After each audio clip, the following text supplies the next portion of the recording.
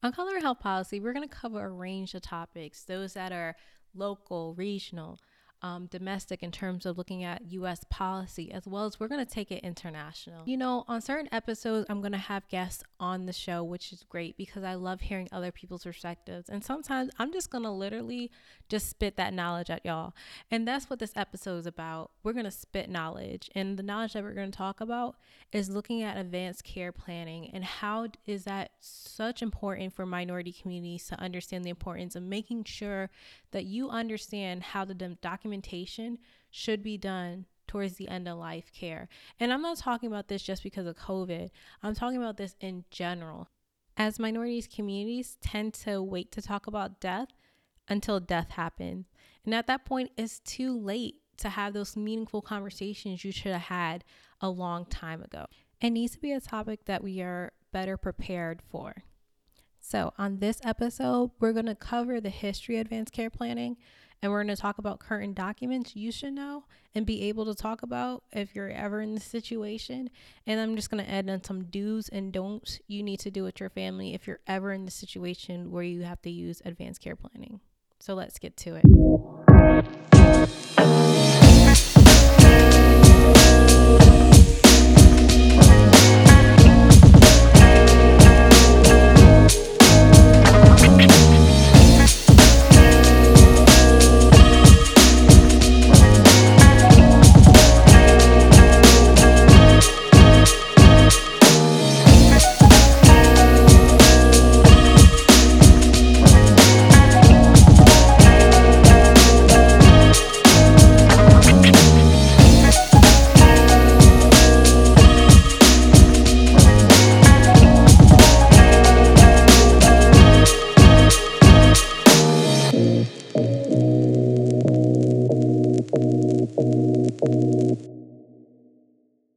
Hey, you guys, it's another episode of Coloring Health Policy. Today, we are doing what? We're spitting that knowledge at you. And today, that topic is on advanced care planning. Why are we talking about advanced care planning? Like, Faith, why are you want to talk about death? I don't want to talk about death more so as that I want to educate and make sure you have the knowledge that you know what to do when it comes to end of life care, when it comes to your loved ones or for yourself. I mean, how many of us have basically those documents? I'm not talking about a will, not the last will and testament, the one that you read at when it's someone's funeral or passing.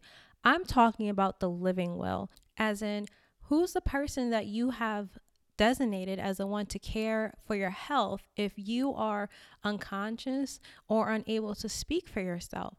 What does the doctor supposed to know? Should they resuscitate you?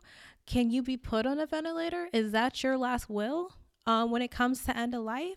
And if you're sitting here, you're like, wow, that's deep. Then you should think about this. We allow kids at age 15 or 16, depending on your state, to be able to operate a vehicle without understanding that car crashes and car accidents are the number one reason kids in their teens die from. Yet we don't have a conversation of death. We think that's too scary, but yet we're able to let them operate a machine that can kill them. So, that was a lot, right? And I don't want to scare anybody, but I just want to provide you with that knowledge. So I'm going to take a step back and we're going to start off by just talking about the history. Where did the concept of the living will even come from? Well, it started off in the early 1900s when people started asking more about patient autonomy, the patient's rights, and putting the patient more at the center and not really allowing for the doctor to make the decisions. And that came about due to a guy named Louis Kushner, who, if you heard that name before, he is also the co-founder of Amnesty International. But he wrote this thing called the due process of euthanasia. And I know that word euthanasia scares you because you're thinking about euthanizing. And he was a part of a movement that talked about the ability of the patient to choose whether they want to live and die. But out of that movement, he created what's known as the first living will, or the proposal for it. But it's like the law that provides the patient that may not be subject to a treatment without their consent. So the idea that the patient has the power into what they can consent to and cannot consent to. And the idea that an individual should indicate in writing ahead of time the extent to which he or she would consent to treatment. And this concept, it took a while for it to get adopted into American society. It actually took, Kushner released this in 1967. It didn't really get adopted by the first state, California, until 1975. And honestly, it wasn't made popular until we had situations within our country where we had women who had accidents or experienced some life-threatening situations that put them in the position to question whether life or death measures should be taken. The first one was in 1975. Nancy Kruzman was in a motor accident vehicle, and she ended up in a persistent vegetative state. The way that, end-of-life care is set up, when you are unable to consent and you are unmarried, that means that responsibility falls on your parents to make your decisions. And say you are married, then your husband or wife or your spouse in general then makes that decision. If you are not married and your parents are not living, then that would fall onto either your adult child or the next close relative, which would be a sibling. And then it goes down from there.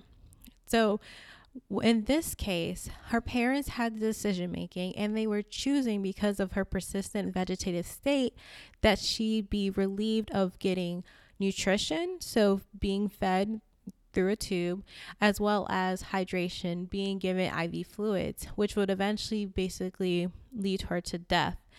This reunited, as several other cases within our country's history, the concept of what do you have the right to at the end of life? Do you have the right to deny yourself being fed, or do you have the right to deny somebody the right to get fluids? It also led to something that's more recent in our memory, for those who were alive at that time, in 2005, the whole Terry Schiavo case, where we had a woman who was married to her husband.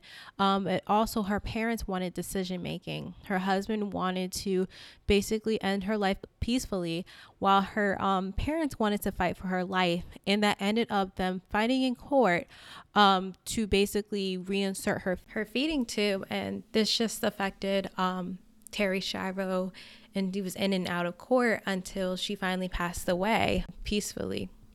And this can be done by having someone as your designated healthcare power of attorney, or someone who's your healthcare proxy. And when you are unconscious or you're not able to be responsive, they are then put in charge of your health, and they are the ones who will be discussing with the healthcare team whether you will receive dialysis, intubation, ventilation, CPR, fluids, feeding tube, all those other things that we talked about with the Terry Schiavo case, as well as the other case. So let's talk more about what's in the components of a living will. And a lot of people already know about the whole end of life in terms of them asking about tissue donation and organ body donation, but also the importance of, like I mentioned kind of briefly, the idea of artificial nutrition or being fed through a tube. Also, antibiotics or antiviral medication is also something that can be a part of your living will, or components of it that you're asking for or choose not to ask for. The concept of dialysis, if your body is built up with toxins because you're not able to flush them normally as you would be if your kidneys were working, would you want a machine that basically would use your blood and kind of take out the toxins of it? Was that something that you would want in your end of life at that point, if need be? Also, you have to know that a lot of these components in living wills vary from state to state. I know that even between New York and Connecticut, the idea of antibiotics being asked at end of life I saw it in the New York advanced care planning, but I did not see it in Connecticut. And that's just two states that are right next to each other. So definitely check out the differences between states and know the differences, especially as someone who is going to be in charge of somebody else's life. And if they are living in a different state than where they made their advanced care planning, make sure that you follow up with them as to what you would want for them at the end of life. So there's different type of advanced care directives. And I want to go through all of them as best as I can. So I'm going to start off with DNR and DNI. So DNR means do not resuscitate. So when someone signs this form, they're consenting to not having basically their heart restarted. And how we restart your heart is through CPR. So at that time, a lot of people who sign these forms are usually close to end of life and they feel like nothing else can be done for them. And restarting the heart would be kind of like futile care. So at this point, they would sign a DNR and saying, I do not want to be resuscitated. Now, DNI is a little bit different, but this is still the same concept. It's the idea of do not intubate. What we mean by intubation is I do not want a tube that's put down my throat that will allow for a breathing machine to then work and basically help me to breathe. At this point, it's the same concept. Somebody who's close to end of life. The idea of providing futile care will not change their situation. And they are choosing to then not be intubated. Now, there's two different other type of forms that were created for emergency situations for those who are seriously ill. And they're ill within probably experiencing end of life within 1 to 2 years. And they want to be able to, if they're in an emergency situation, that their wishes will be honored. And this was two forms are called the POLST and the MOLST, which stands for Medical Orders for Life-Sustaining Treatments or Physician Orders for Life-Sustaining Treatments. I just use their acronyms because, as you can see, that's a mouthful. And they're basically completed by your healthcare professionals. So the patients would sit down with the healthcare professionals. And in this setting, they would talk about, okay, what happens if you're in an emergency situation? How would you like to be treated? Would you want to be brought to the hospital? Would you want medical treatment to be given to you? Would you want to be put in a certain situation? And it puts responsibility more on the provider because the provider has to make sure it was portable. It's periodically reviewed with the patient over time if it's not being used. Like, do your wishes change from last month to this month, or for those couple months ago to this couple months? And it puts it more on the health professional to make sure that when you have an emergency situation, that your medical treatment is still being honored even within the final moments or when the situation. But still wants to do end of life care, then you would probably sign up for the advanced care directives. And those are a lot broader and it talks more about the things that we already addressed. So why did I want to talk about this topic? Because right now, only 1/3 of Americans who are, not experiencing end of life care or not at an advanced stage of towards end of life have someone who's a living will or have someone who's their healthcare power of attorney, and most of these people are older age, educated, have a high income, are white, and may have a chronic disease or a regular source of care. And where does that leave people who are people of color? We're not the ones that have this. So, I've talked to a lot of my friends who are residents, attendings, and things like that. And we talk about how we see this as a very common story where family of color comes into the hospital, into the ICU or surgical ICU. And because they never had the conversation about death, then that moment they have to make decisions that they were never prepared for. And it puts them in a position where a lot of the times, sadly, they have family member against family member. They end up arguing, end up fighting with the health professionals who at the end of the day, they just want to make sure that the wishes of the person or the patient that they're caring for are carried out. But when your family is not informed on your wishes for end of life, regardless of whether, as you guys have seen, life changes very quickly. And going on a little tangent, 8 weeks ago, I had both my grandfather and my uncle living. 8 weeks later, they're no longer living. And that's just how quickly life changes. And so when it comes to end of life and making sure minority families really understand the importance of having a game plan, you guys should be when you come into the hospital and somebody within your family is close to end of life, number one rule, do not argue amongst yourselves in front of health professionals. That not only shows that you guys are not consistent, but it also puts your person and whoever your individual is in a not a good situation, because you guys are not clear of thought, and the medical team who's caring for your family member will not be in a good situation. So no fighting. 2, make sure you know the game plan. And I struggle with this with my family. It took many years for my parents to really understand when I was saying, I'm like, guys, I need to know what your end of life plans are. And it's not because I want to talk about death. It's not because I like talking about death. I just want to know the game plan. What happens when you are unconscious? What do you want me to do for you? I felt like, at a certain age, it has to become a conversation. Whether that's a Thanksgiving conversation when everybody's around, or it's just, hey, let's go out for a minute. Let's talk about this. This is what we need to do at the end of life. And third, be flexible with the medical team. And I'm saying that because when I was dealing with my grandfather and his passing and with the medical team, it's very different when you have a family member who passed away from COVID. I could not physically be in the room or in the ICU room with my grandfather. I had to talk with the medical team who was there by phone. And me coming in there with an attitude or coming in there, ready to jump on them would have affected his care more than would have helped his care.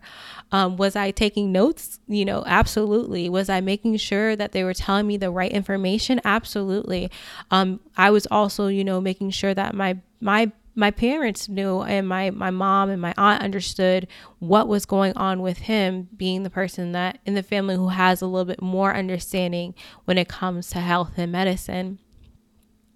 But it's just so important that communities of color really take the time to really talk about this, not just because we're in the context of COVID, but this is just a life issue. And I've seen this among communities of color.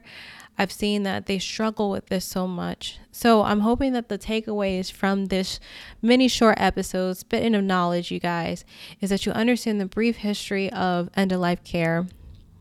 You understand that there's different forms when it comes to advanced care planning, and that you can create one now. This is a conversation that you have now when someone's living, when they're well, when they're able to sit down and have the conversation with you. Ask them, what would you want to happen to you if this happens? Because when it does happen, you don't have the opportunity to ask those questions. You are put on the spot and you have to make those choices, those very hard choices.